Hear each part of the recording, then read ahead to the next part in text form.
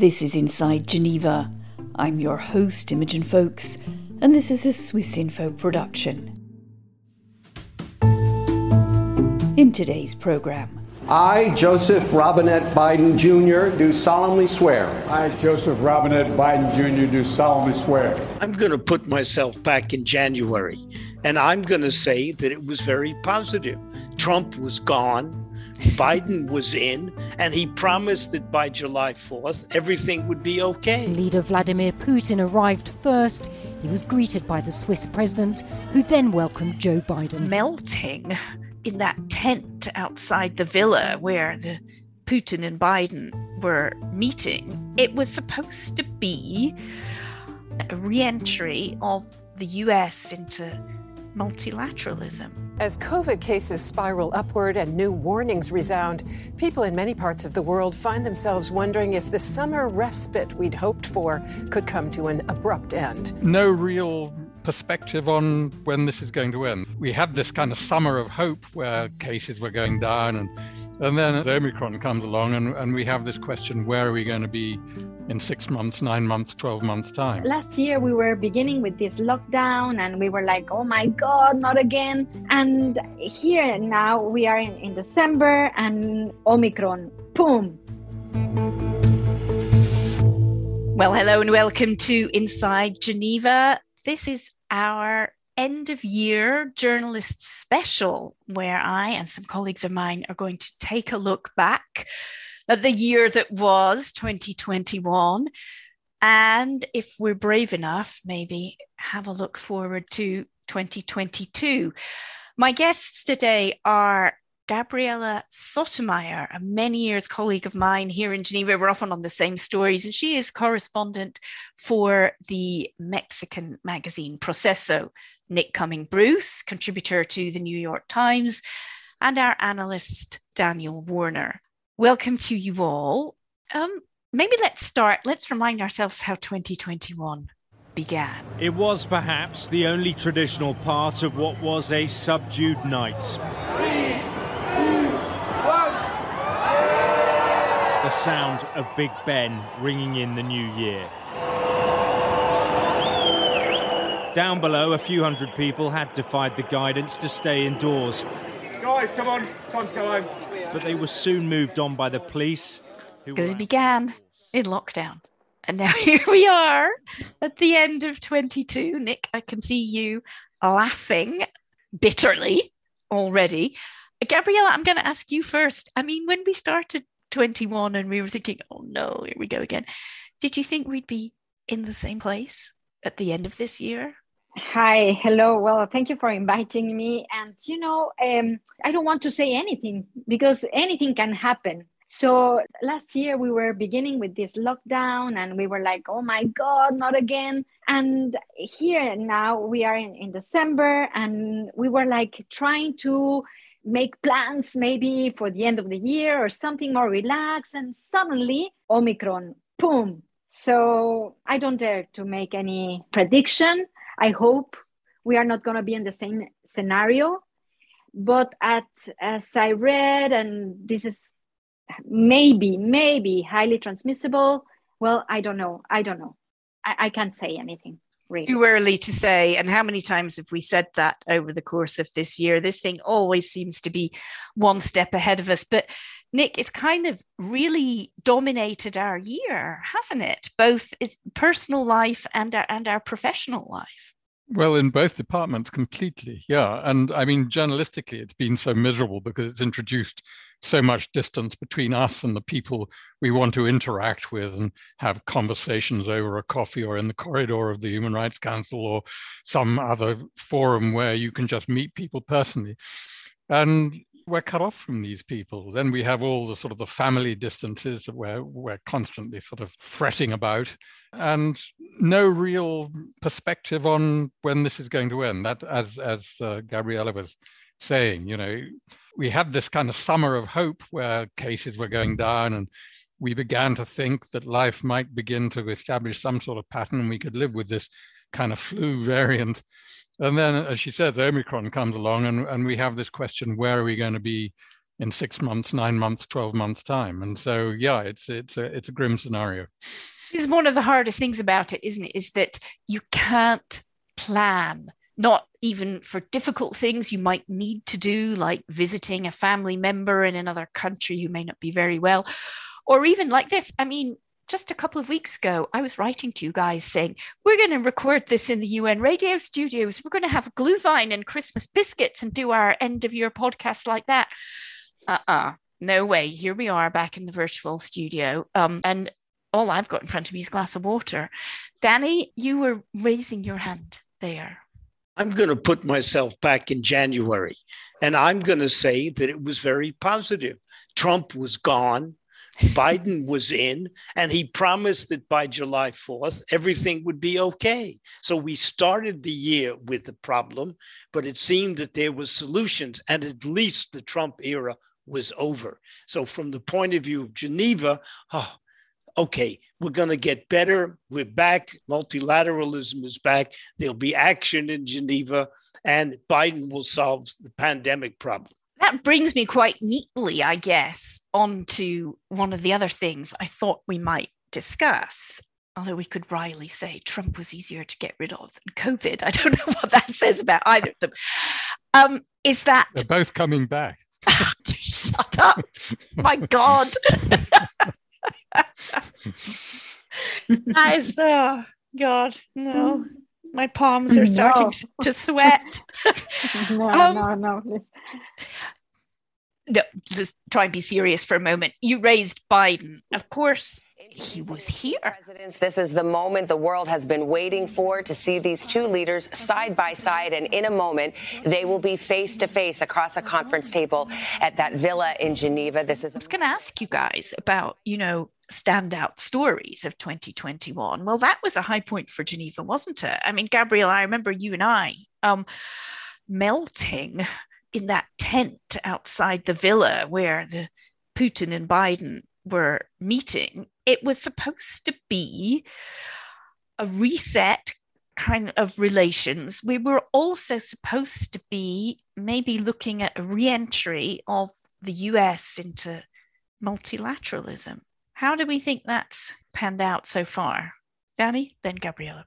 Well, the thing that impressed me on June the 16th was when Biden stepped down from Air Force One, there was no American ambassador in Geneva at the time. And there still isn't one a year after. So the fact that he announced that we're back, the fact that Tony Blinken is Secretary of State and speaks French, we still have problems in Geneva with the WTO, Conference on Disarmament, World Health Organization. So we haven't seen an American leadership in multilateralism that we all thought was going to happen when Biden was elected. Gabriella, do you see this year more evidence of US input in UN affairs to do with refugees, for example? Or... Well, I have several things to say about the Biden and Putin meeting. I thought it was going to be different with Biden because he was promising, coming back to Geneva and multilateralism and everything.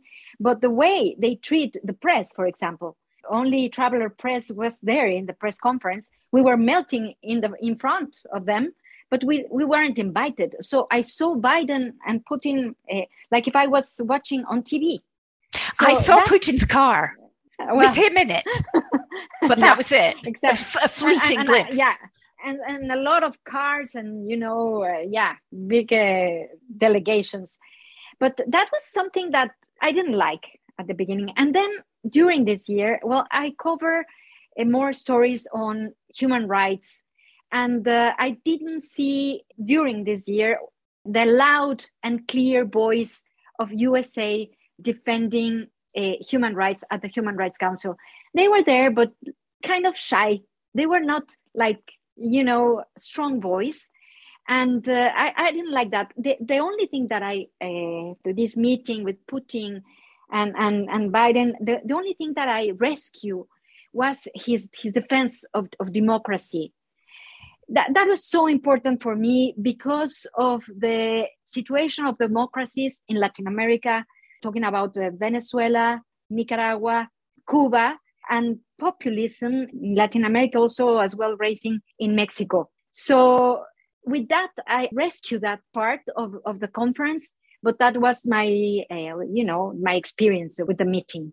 Nick, what about you? Because obviously you're right out of Geneva for the New York Times. I mean, have you sensed, even from the editors, is there a renewed interest in what the US is doing on the Geneva stage, on the multilateral stage? Well, I think there's great hope that multilateralism, may find a bit more vigor and momentum than obviously it did under the previous administration, which seemed bent on tearing it apart. So I take Danny's point and the positive opening of the year in good part. I guess it all has a slight sense of fragility. Biden came to Geneva to meet Putin. That's good. We see that there is some kind of bilateral discussion going on, which seems to provide a channel for sort of rational conversations between them. That's good. But then we have this confrontation over Ukraine. We have a discussion as we speak that seems to be going on, or a bilateral conversation that's going on between Biden and Putin, which shows that none of these issues have really advanced, so far as we can see, to a significant degree. And then, as Gabriela mentioned, we don't hear the United States very prominently in the Human Rights Council. It will return to the Human Rights Council in 2022 as a full member, but potentially without an ambassador to represent it there, which is extraordinary. And it just shows the extent to which the United States return to multilateralism is still very much at the behest or still very much vulnerable to the bipartisan the partisanship that is dividing the United States political apparatus so profoundly. And again, the United States comes back to multilateralism and to the World Health Organization. And yet, as we start this conversation about a pandemic treaty, we again have the United States saying, actually, we don't terribly like treaties. So let's be a minority voice on that. And let's try and go for something else. So fragility, where is it all leading? Those are the kind of the dominant sensations I have at the end of the year. Getting to the point, though, that we really need to stop always looking to the United States for leadership in multilateral affairs. And also, surely other countries in Europe in particular, they need to look at what they're doing. I mean, we are in the middle of a pandemic, and yet multilateralism seems to have run out of steam at the very moment when we can see clearly how much we would need a multilateral effort. Danny, you are waving both hands, wanting to come in. Yeah, because I think that's a good point, Imogen. If Geneva is the Rome of multilateralism, then the UN Secretary General is the Pope. And the re-election of Guterres was a non-event. It just kind of went by. The Security Council recommends that Mr. Antonio Guterres be appointed Secretary General of the United Nations for a second term. And what we see, as Nick talked about, the fragility of the general geopolitical situation. I can't say the UN is in crisis because someone says it's always in crisis, but we have not seen the UN taking a serious leadership role, either in the pandemic or other things. And I think that's had enormous implications for Geneva and certainly for the journalists here in Geneva. Is that the Secretary General's fault, do you think, Gabriela, or is it just the massive challenges and ideological disagreements between member states? Well, I think it's both of those things. What I would say is that I'm kind of disappointed with the Secretary General because when we had him here at the front of the refugee agency, he was very active, strong statements, a lot of quotes to write about what he said. It was really strong. And when he went to New York and to lead the UN, I am like, oh, where is Guterres? What happened? What happened with him? I don't know if it's the apparatus or I don't know what it is, but I think that I miss personally that voice, that strong voice, that leadership. And in Geneva as well, because, there's a lot of difference between member states. I think Guterres with this pandemic should be more in the hand of the WHO, some events we had with him and Dr. Tedros, WHO DG, but I think he should be in the stage with him and give his strong leadership for this situation, because inequity of vaccines, this COVAX failure, a lot of issues around the pandemic, I think he should address them more strongly along with the WHO leadership. What do you think, Nick? I mean, when he started, like Gabriela, I always thought I knew Antonio Guterres very well as High Commissioner for Refugees, and he was very outspoken, really stepping up to the plate for people who have to flee persecution. I kind of got the impression he wanted to stake his Secretary Generalship to a certain extent on doing something about climate change, and even that doesn't seem to be working too well. No, I don't think we can fault him on the climate issue. I think he's conspicuously weak on the issue of human rights, which is disappointing, obviously, to the Geneva constituency, where human rights is such a big part of what we cover. But his attempts to frame climate change as an existential challenge has been quite strong, particularly in the build-up to and during COP26 in Glasgow. But 3 degrees of global warming would be catastrophic. Heat waves, droughts, extreme precipitation, even fire. And I think he continues to struggle with the crippling economic weakness of the United Nations. He tries to speak out, I think, on the major conflict crises that come out in a fairly timely way, but his voice is muffled. And the hard fact is that the UN is overshadowed by the irreconcilable gaps or differences between the permanent members of the Security Council, who managed to paralyze every initiative rather than create that kind of bridge and some kind of coherent international response to international issues. Have we got a positive story out of the international organizations in Geneva for 2021? Looking at the catastrophe of Afghanistan, could we say that the UN aid agencies, the humanitarian organizations, held to their nerve? Well, everybody else didn't. Winter has come to Afghanistan, and with it, skyrocketing need for aid to millions of desperate Afghans. International humanitarian groups are working to stave off widespread hunger while providing other services under a Taliban regime widely considered a pariah. Well, to some extent, and I've said this before, the UN aid agencies have been kind of Band-Aids. I mean, they're running around, be it in Lesbos or wherever, dealing with the refugees. The Red Cross is dealing with the humanitarian crisis all over the world. They need more money. They're trying to do the best they can, but it mostly is Band-Aids. There's very little being done about prevention.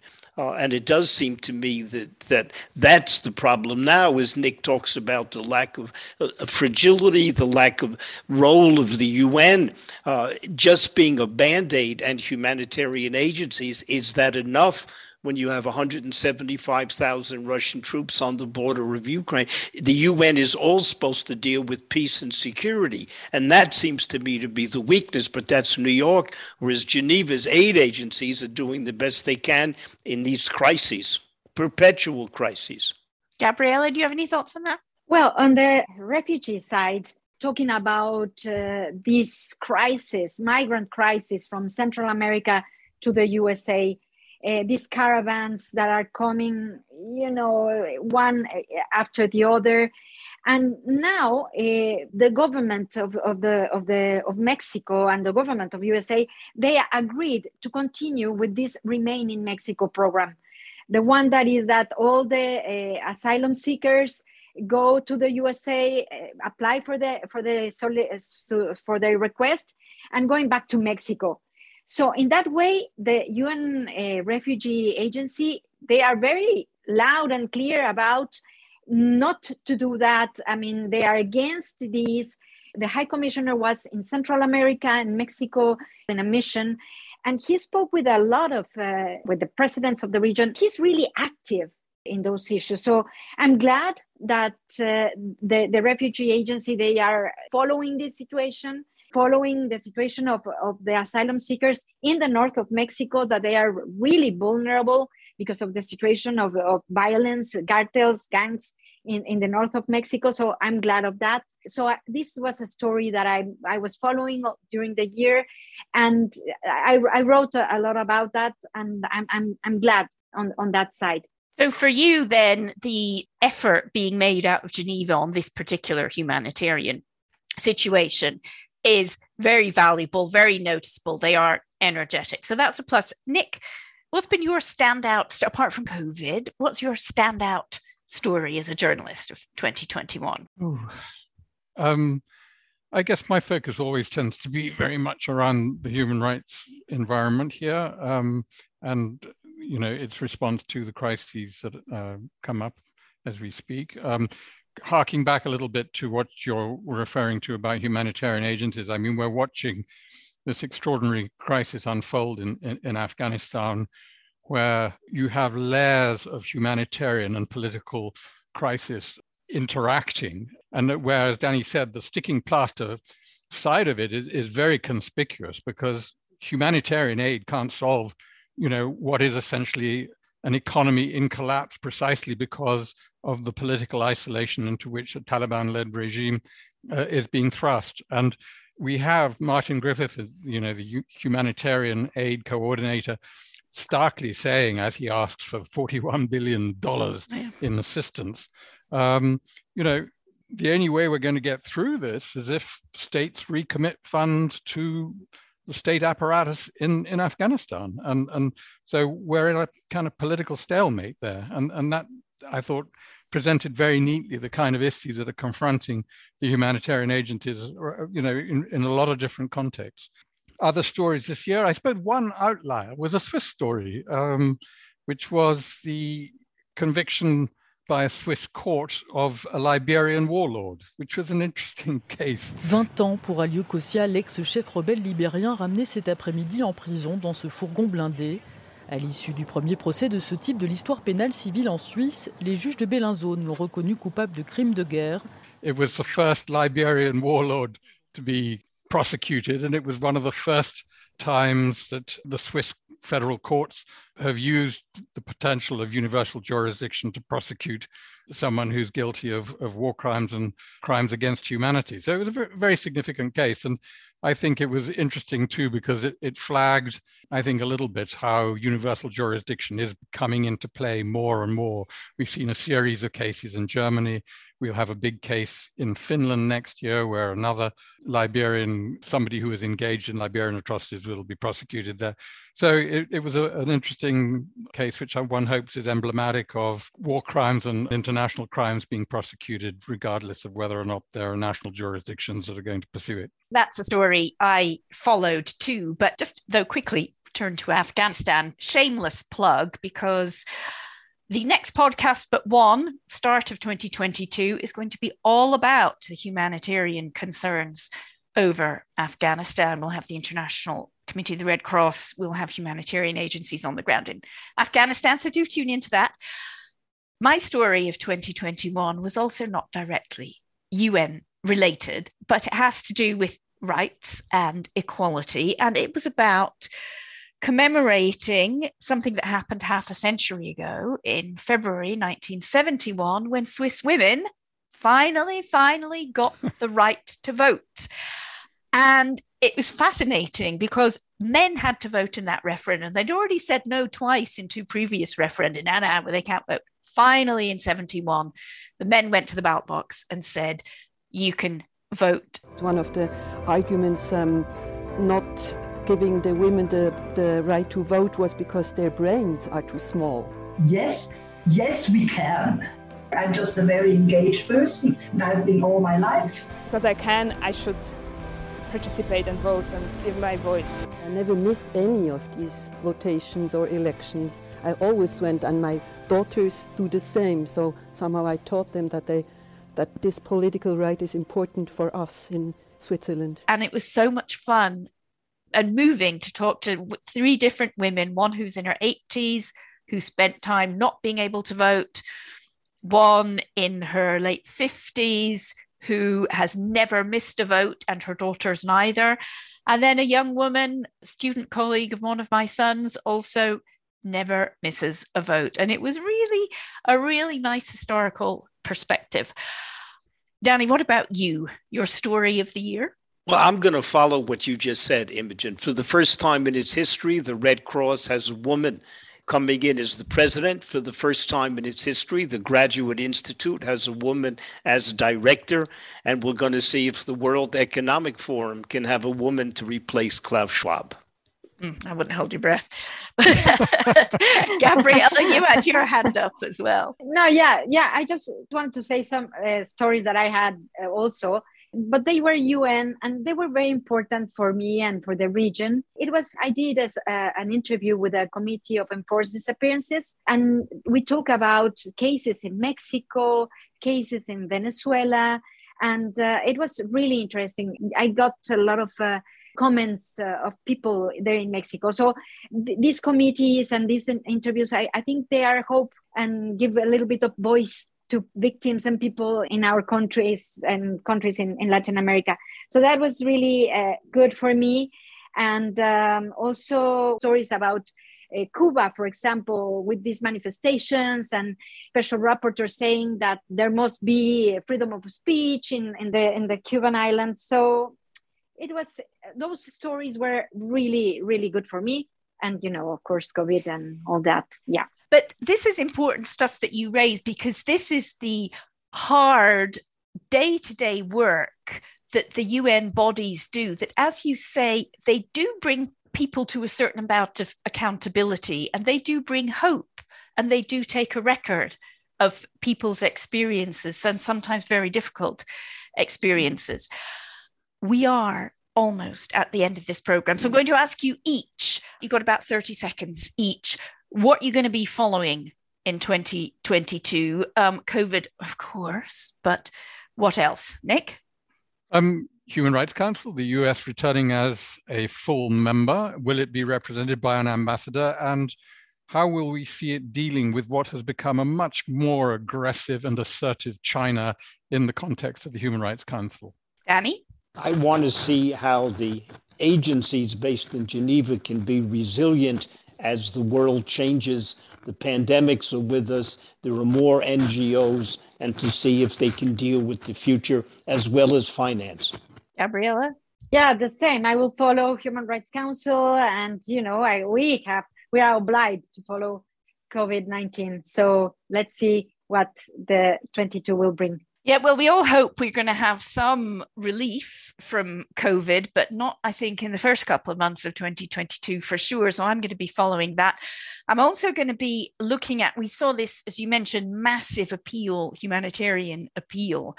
2022 is looking pretty difficult on the humanitarian crisis front. We've got a lot of warnings about famine. That is one thing I'm going to be tracking. Human Rights Council as well. And progress, it will be inching, I'm sure, but progress towards a pandemic treaty. Member states say they're quite interested in having it, but are we going to get one? We will see. On that note, Gabriella, Nick and Danny, thank you very much for joining me. That's it for Inside Geneva for this week. We hope you found it interesting. Thank you all for listening.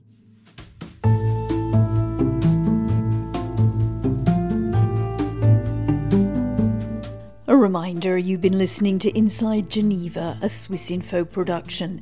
You can email us on insidegeneva@swissinfo.ch and subscribe to us wherever you get your podcasts.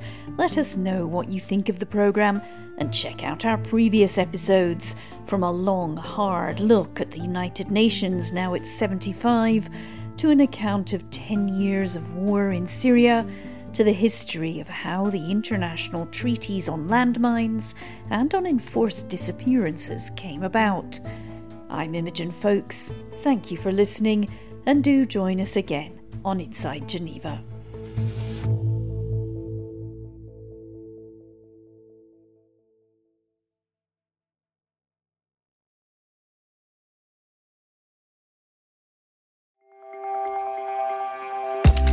Discover science and innovation in Switzerland with the Swiss Connection podcast. In the current series, we visit CERN and explore what they're up to next in their quest to solve the mysteries of the universe. We uncover groundbreaking discoveries in a Roman archaeological site and get the first glimpse of an exciting supersonic plane powered by hydrogen. From the tiniest particles to the vastness of space, satisfy your scientific curiosity by listening to the Swiss Connection podcast for a mind-expanding experience with Swiss Info. Listen on Apple Podcasts, Spotify, or wherever you get your podcasts. Make sure to follow or subscribe to get your latest episode on time.